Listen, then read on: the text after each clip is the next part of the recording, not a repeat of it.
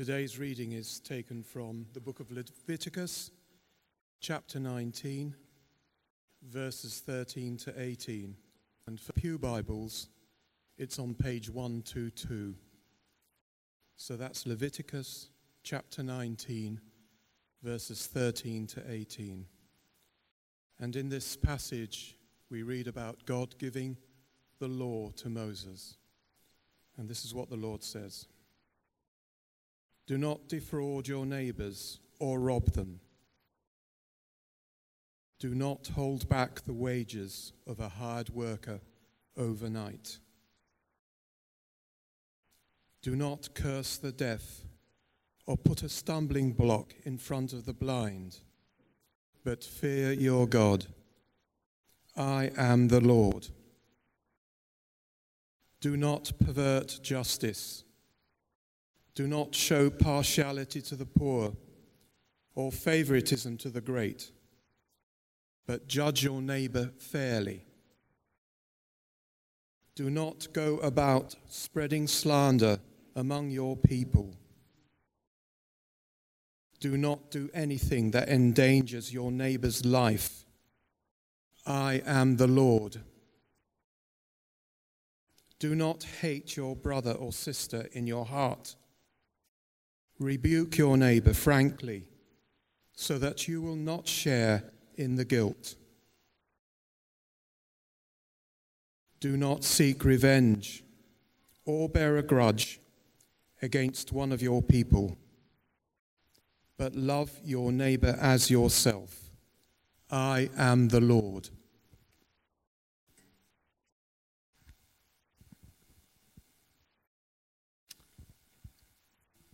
Thanks, Les. Brought my Bible of authority today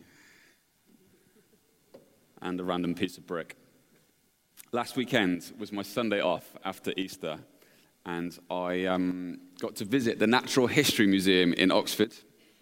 And they've currently got this, they might always have it, I don't know, but certainly currently they've got this collection of rocks and minerals, many of which are specimens that you can touch. And my favorite one was this bad boy, which is 71 kilograms of meteoric iron that is 4.5 billion years old. That's as old as the Earth. And I could touch it. And it crashed into China in the year 1516. I don't know how they know that, but that's what the little plaque said. And as soon as I'm there sort of touching this random piece of black rock that is the oldest thing by far in the whole museum, my mind is just catapulted into those big questions, those big sort of existential questions of what are we doing with this blink of life that we have, these short years that we have together. What is it deeply all about? What must we never lose sight of in the midst of it? That is what we're going to be thinking a bit about today. It's billed as a vision talk. I fear it may be a sort of reminder of the blazingly obvious sort of talk, but we'll have a lot of fun along the way. We're going to start with a little quiz. So I've gone to great lengths to put this together, visiting landmarks surrounded in scaffolding. And the question is, does anyone know what is covered in scaffolding there? I'll give you just 10 seconds. And then if you are confident enough to potentially make a fool of yourself by shouting out the answer, I invite you to do so now. Big Ben, we got it. There it is. Not bad, not bad. Let's do another one. What's that? Nelson's Column. That was a bit easier. I feel like you got that straight away. Okay, number 3 of 4. Ooh, trickier.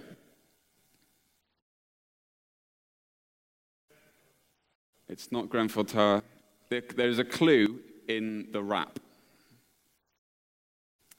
2003, I think this one was there. Anyone want to venture a guess? Selfridges, Birmingham. If that means the Bullring in Birmingham, then you'd be absolutely correct. Boom, look at that. Paul Swan. Let's give Paul Swan a clap. You got one chance to beat him. Last question, here we go. This one. St. Helens, the best of the lot. Look at that. It is quite an impressive scaffold tower. I haven't been up it yet, but I'm looking forward to.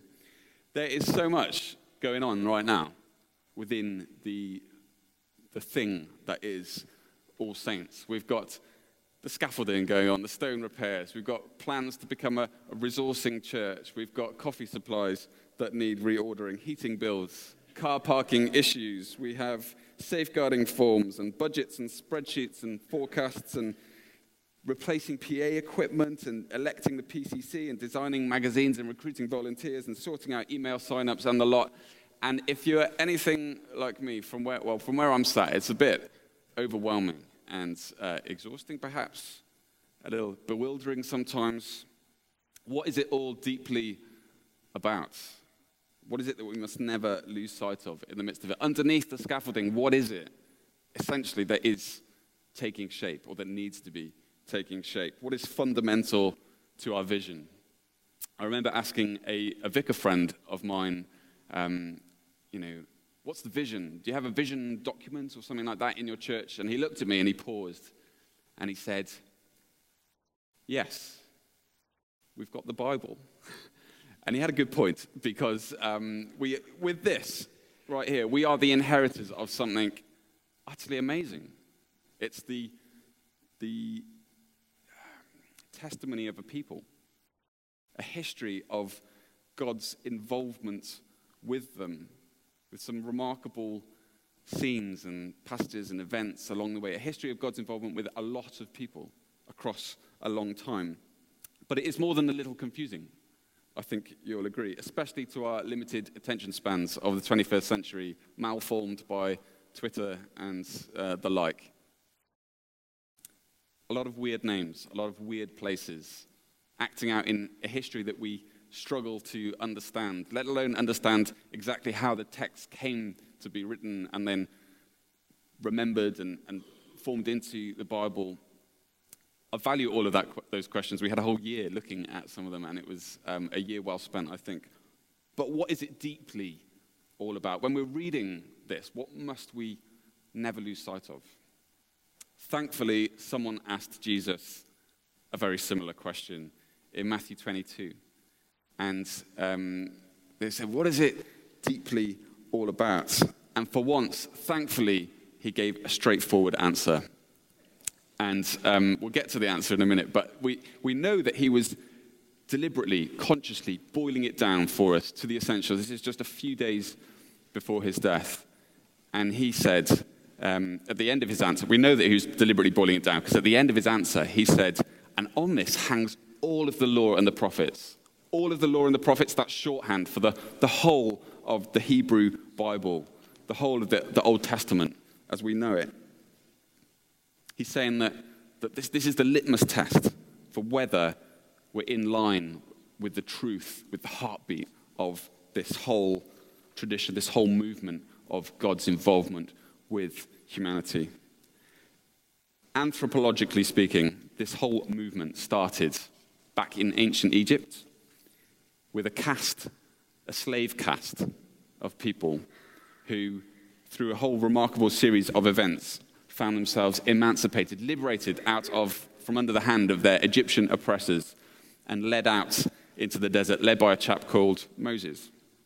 And it seems that throughout all of the miserable generations, some 400 years in Egypt, these people, this ethnic group, this sort of undercaste, had managed to cling on to this notion that their God had made some big promises to one of their forefathers called Abraham. Perhaps that was why they so willingly down tools and walked off after Moses. Perhaps they were just so desperate, and they were accompanied along the way by a whole ragtag group of nobodies who thought we might as well have this shot at nothing. It's better than the life we're leaving behind in Egypt. It's a seriously unimpressive bunch of people who make their way out into the desert, but then they find themselves at the foot of a mountain, and the mountain is covered with thick clouds, not unlike today, and out of the fiery clouds comes this voice, and it says something like, behold, I am the Lord your God. I have called you out of Egypt. I've led you out of Egypt from the house of slavery. And now you're to be something different on the face of this earth. The passage that we read, that Les read, if you back up a bit, it has this sort of big intro sentence. And God says, I am holy. You are to be holy. You're to be different. That is a big deal. And then from that moment, this commissioning, this vocation that they receive to be different, comes this whole system of being different. There's this strict faithfulness to the one God. So many rules, so many details on exactly how they're to go about worshiping this God. There's this institution called Sabbath, because these people are decidedly not economic units anymore. They're living into a different kind of identity, a different sort of truth about who they are. And there's loads more rules on details of how they're supposed to go about living, the stuff of everyday morality. I want you to be my people, says God, my sort of people. I want you to be like me, to reflect me. That's the calling on the people of God. And so many of their rules and details and institutions and shape of their fledgling prototype society, so much of it is rooted in this developing understanding, this developing idea that what human beings are is this mysterious embodiment of something of the image of God. We were made in the image of God. Each and every human being carries this image. And it's such an important idea, making sense of so much of this vision document that is the Bible. We each carry the image of God. We just do. It's who we are. There's nothing we can do about it. It's a bit like a pound coin. No matter how scratched or dirty, messed up that pound coin gets, it still has the same innate value of a whole pound. No matter how battered we are by life, no matter how bruised, blind, twisted, scarred, or lost we might have become, every single human being still carries this innate, infinite value. It's derived straight from the source himself. That's a powerful idea. It's quite a different truth to order your life around. So, in amongst all the funny names, the funny people, the funny places, the hard-to-understand history, there's a couple of really key foundational ideas to not miss. That the people of God are called to be something different on the face of the earth. And that difference is in no small part rooted in this idea that actually who we are bearers of something of God's image. Their difference was not a weirdness for the sake of it. Their difference was to be a recovery of the truth of things, a recovery of what it means to be truly human. Now, hands up who was alive in 1975. April 1975, there's a man called Gary Dahl, just like Roald Dahl, but this was Gary. And Gary's in a bar somewhere in California, and he's listening to his friends whinge about their pets. And, oh, it's just terrible, the vet bills that come in, and we have to clean them out, or take them for walks, or they poo everywhere. It's hearing all of this stuff, that they die, and we go through this grief cycle every so often, and the kids, it's just terrible.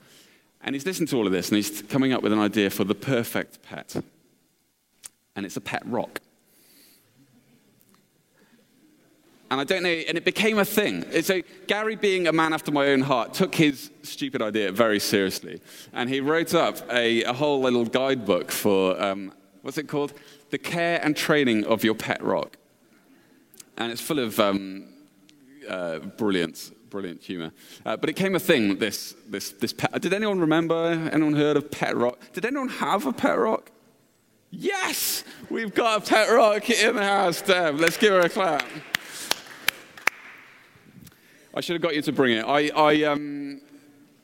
You can still buy them, apparently. I didn't, because I thought I could get a random piece of rock out of my garden. It would have the same pedigree value as an official pet rock, which was just a random pebble, apparently, off a beach in Mexico that came packaged with a bit of straw around it and made old Gary Dahl a millionaire. Where was I going with this? Oh, yeah. I'll just give you a bit of the guidebook because it is so good. There was instructions, and it said you can train your pet rock quite easily. We'll give it a little go. It said some of the instructions were really easy to get down with your pet rock. Sit. That's there. What was the other one? Stay. Yeah, it's there. Roll over. It needed a bit more. You could do roll over, but it needed a bit more help from the owner on that one. So, right, roll over, there we are, it's done it. Attack was one that it warned about, because it really does work, and it can be quite ferocious. Again, it needs a bit of help from the owner to get that one down, but that was the pet rock phenomenon. I'm guessing that when those boxes arrived, that there were some people who, I hope most people just got with the joke of the whole thing, but there were some people who entered into a unnaturally close relationship with a piece of stone. They invested a bit bizarrely in a pebble off a beach in Mexico.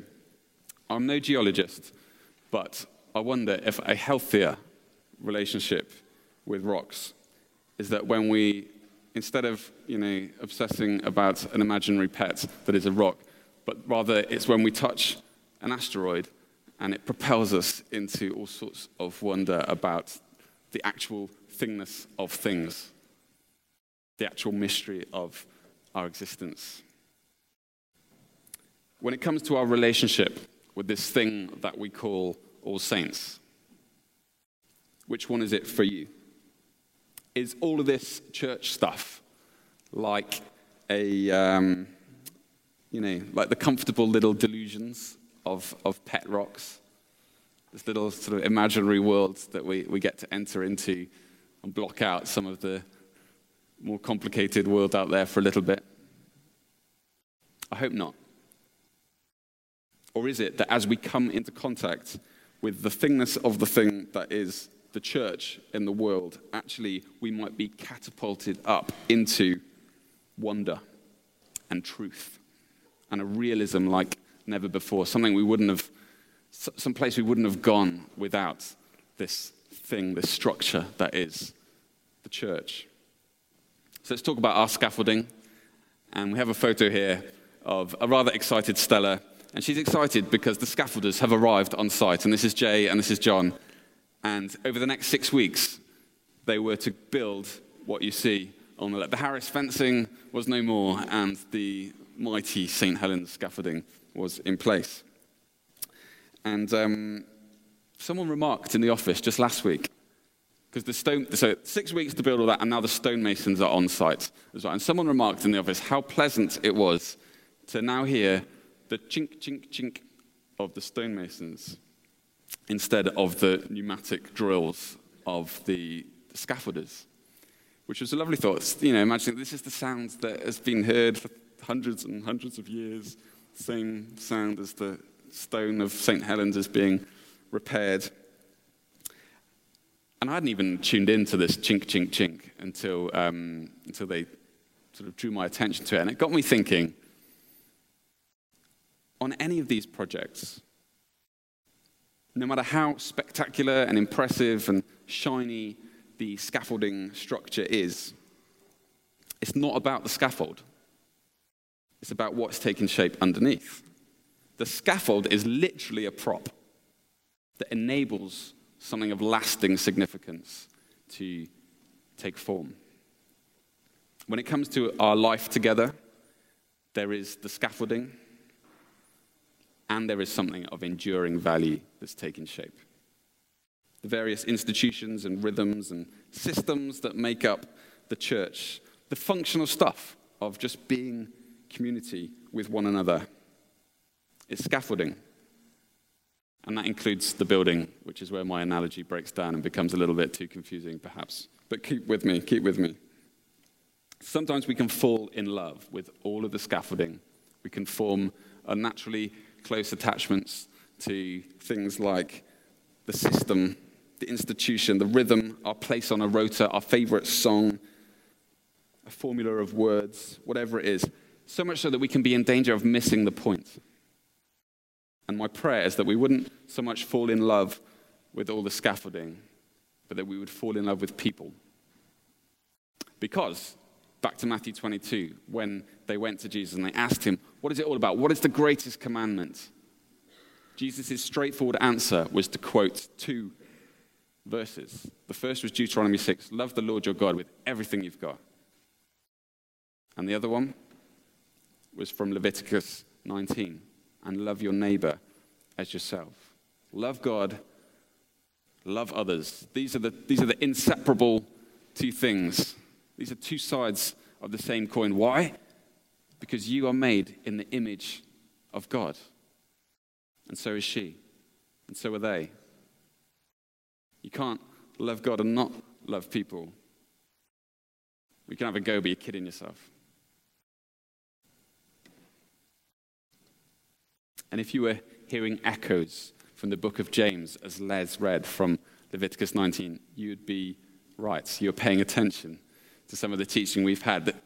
This chapter, this Leviticus 19 chapter, that spells out what it is to love your neighbor. It's kind of programmatic for James. It's so foundational, this loving God, loving others as a way of loving God and making real on some of this stuff. Because this whole inheritance that we are part of, it's all about the truth of this love at the heart of the universe. This is the God who is love, who loves you so much that he's prepared to die for you, that who actually does die for you in the person of Jesus Christ. This is the God who is inviting you into this way of love, into this great love. And the context of this love is the world. It's right in front of you, in each of the faces of the likely many thousands of people that you will have some level of personal interaction with this year. They don't need you to be a genius theologian. They need you to be love. So at the deepest level, all of this, it's not about the databases and the email sign-ups and the magazines and the building projects and whatever else. It's about love. It's about finding out somehow that we are loved, letting that truth sink a bit deeper in. It's about learning how to love other people a bit better. Everything else, it's scaffolding for love. All our arrangements and our systems and our rotas, scaffolding for our love. All our resourcing church strategies, it's scaffolding for our love. And where the scaffolding is not doing such a good job of supporting the love, of helping friendships to happen, of shaping us into more lovely versions of ourselves, then it's a waste of time. It's worse than a waste of time, and we've got to do something about it. 1 Corinthians 13, Paul says it a bit like this. Without love, we are nothing but noisy pneumatic scaffolding drills. The vision is love, a community that connects us with God's love, a community that incubates pulsating hearts that beat in time with this great love. It's about a movement of love that has wonderful implications, not just for each other in the room, but for the whole world out there, that we are, the many thousands that we will collectively come in contact with, that we will interact with over the next month. So we're talking about a Jesus-style love, which is my way of getting this rather epic photo onto my PowerPoint. And I want to just say 2 quick things as we end. Rather than, listing off all our scaffolding plans for the year or anything like that, actually, let's just zone in on the wisdom of love. And let's try and learn a couple of things about let's kind of skill up and a couple of things about the stuff that it's really all about. So the first thing I want to point of clarification or definition or encouragement into this Jesus-style love is that love goes first. Love takes the initiative. Kath read, whilst we were still far off. That's when Christ came to meet us. Christ died for us when we were still sinners. So Monday just gone, the Monday morning after the Masters. And me and Laura are having, let's say, one of those frosty 24-hour periods. I hesitate to share this because the last time I said something like this, I got a really nice meal bought for us and 3 offers of people to pray. We're okay, normal. But she didn't get a chance to vet my talk, so I'm going to go for it this morning. And so we're having this frosty 24, and it might have something to do with the fact that on the Sunday night before, I came downstairs while she was still battling with the 3 overly tired, sleep-resistant children. I came downstairs and I turned on the golf. And how was I to know that the wailing wasn't part of some game? And it was the last round of the Masters. And I don't watch any golf the rest of the time of the year, but I like watching the Masters. And anyway, breakfast the next morning, it was clear that the frost, the temperature around the table, it was clear that the frost hadn't quite melted yet, and so we carried on with the day. But then, about 11 o'clock, I received a text message, and it just said this. It said nothing else other than this. Just to say, I love you, and you're my best friend. And that, my friends, is a game changer. All of the righteous indignation and defending my side of things, and it's just, boom, suddenly it's gone. It's the aroma of Christ. It's the love that goes first, that crosses the bridge, even towards idiots like me, that extends forgiveness first. You should try it. You should try it more often. I should try it more often. Matthew 18, it's that bit about, when there's an issue between you and a brother, what's to happen. You might not have noticed this, but let's read it together because there's an important thing to notice. Matthew 18, verse 15, like real bread and butter stuff on how to deal with the inevitable issues and the disappointments and the frictions within community. And it says, if your brother sins against you, go and tell him his fault. If your brother sins against you, go and tell him his fault. The initiative rests with it. It's not, do you know what they did to me? They did this to me, and I'm just going to wait here until they come and apologize. No. The instruction, the invitation, the encouragement, the strong nudge from Jesus is for you to go and take the initiative, to go and do a Jesus game changer move on that whole situation. Love goes first. Let's be the first to stop demanding our rights or whatever else, but be the first to forgive, the first to reach out. Okay, secondly, love wants what is actually best. And that sounds like the most obvious thing. But the reality is that people are really awkward sometimes. People disappoint us in ways that often really hurt. People are difficult and frustrating and annoying. And it's not always obvious, is it? Like how to love someone. There are plenty of dilemmas where I don't know what to do. I don't know how to be in this situation. I don't know how to react to what has just happened. And one little sort of mental move that I've found useful in sort of checking me out of my knee-jerk, idiotic responses is what I call the father's heart test. And it's nothing intensely spiritual. It's literally, in this situation, this person has just frustrated my whatever, got in my way of my plans, or suddenly there's this problem in the road in front of me. The Father's heart test for me is this little move where I'd be like, if I was their dad, if I was actually their dad, how would I be towards them? Because this acting in someone's genuine best interest, in like deeply seeking simply their flourishing, comes naturally from a parent to their kid. It's just sort of how it is. And so just making that mental move, imagining I was this person's father, helps me check the state of my own heart. What's going on? Am I just annoyed that my project is being frustrated and changed? Or actually, am I looking for their best interest? That doesn't mean you always bow down and just, put out the red carpet for whatever dysfunctional behavior they want to carry on. A good father would not do that. A good father would be looking to lovingly challenge, to nurture, to do whatever it takes, in fact, for that person to flourish into the fullness of who God's made them to be. It comes back to that line I said a few weeks ago, observation without love is sin. And then 2 weeks ago, someone quoted that at me. And I was delighted that they did so. I wasn't delighted that they needed to do so. But I was delighted that they did so, because it was the community functioning to encourage me into a more lovely, more loving version of who God is calling me to be.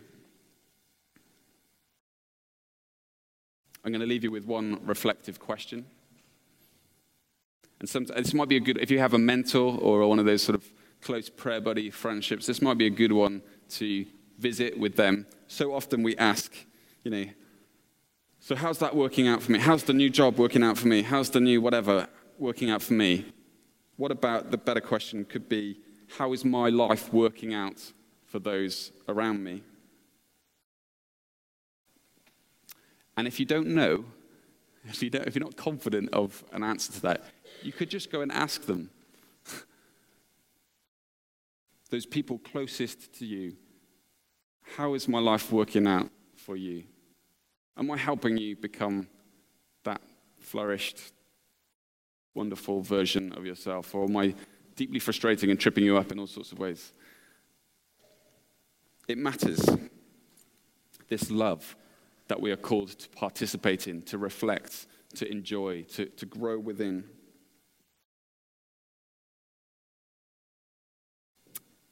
Let's stand.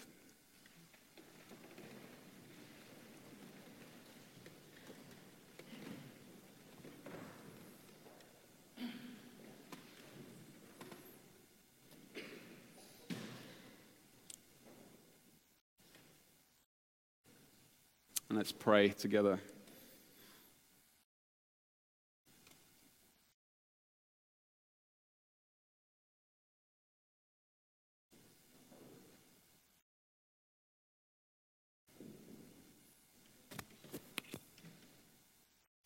Let's start to pray. Let's be aware, first and foremost, of this great love that beats for us.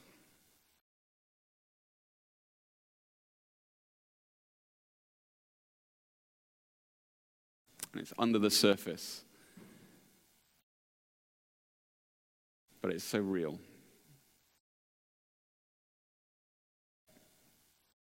This love that is older than 4.5 billion years old.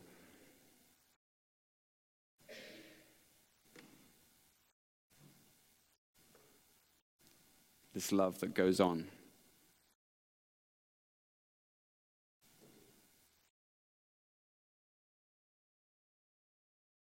And so, Holy Spirit, come, renew, refresh, reset our imaginations, comfort troubled hearts.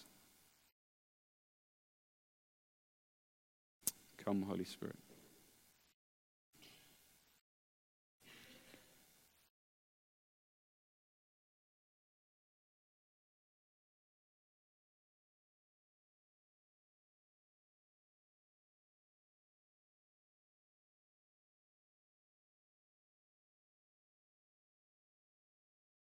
And God, our heartfelt prayers that this church, all that we are together, all that we set up,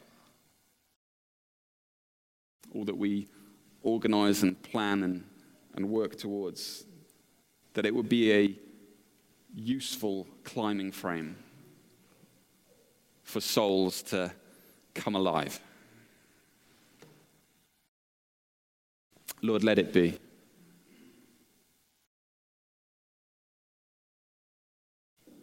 We pray that every meeting, every moment might be part of a great big framework in which we can meet this great love that you have for us again, which you can change us, which you can show us that bit more.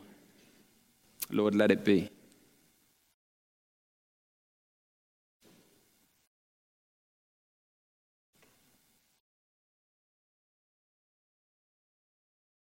And we pray that this climbing frame of all saints may support opportunity after opportunity for us to actually meet other people, for actual friendship to develop.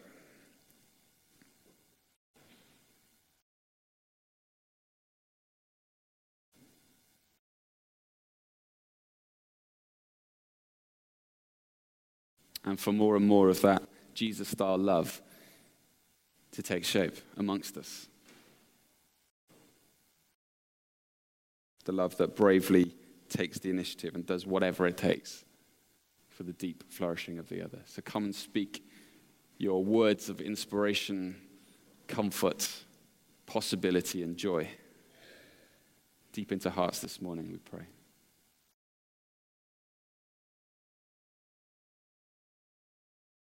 Let's take a moment to continue tuning in, to continue to listen,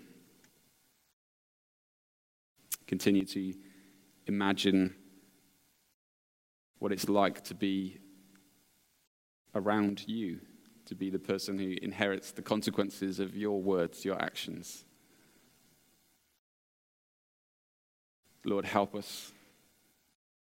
Lord, heal us. Lord, lead us on.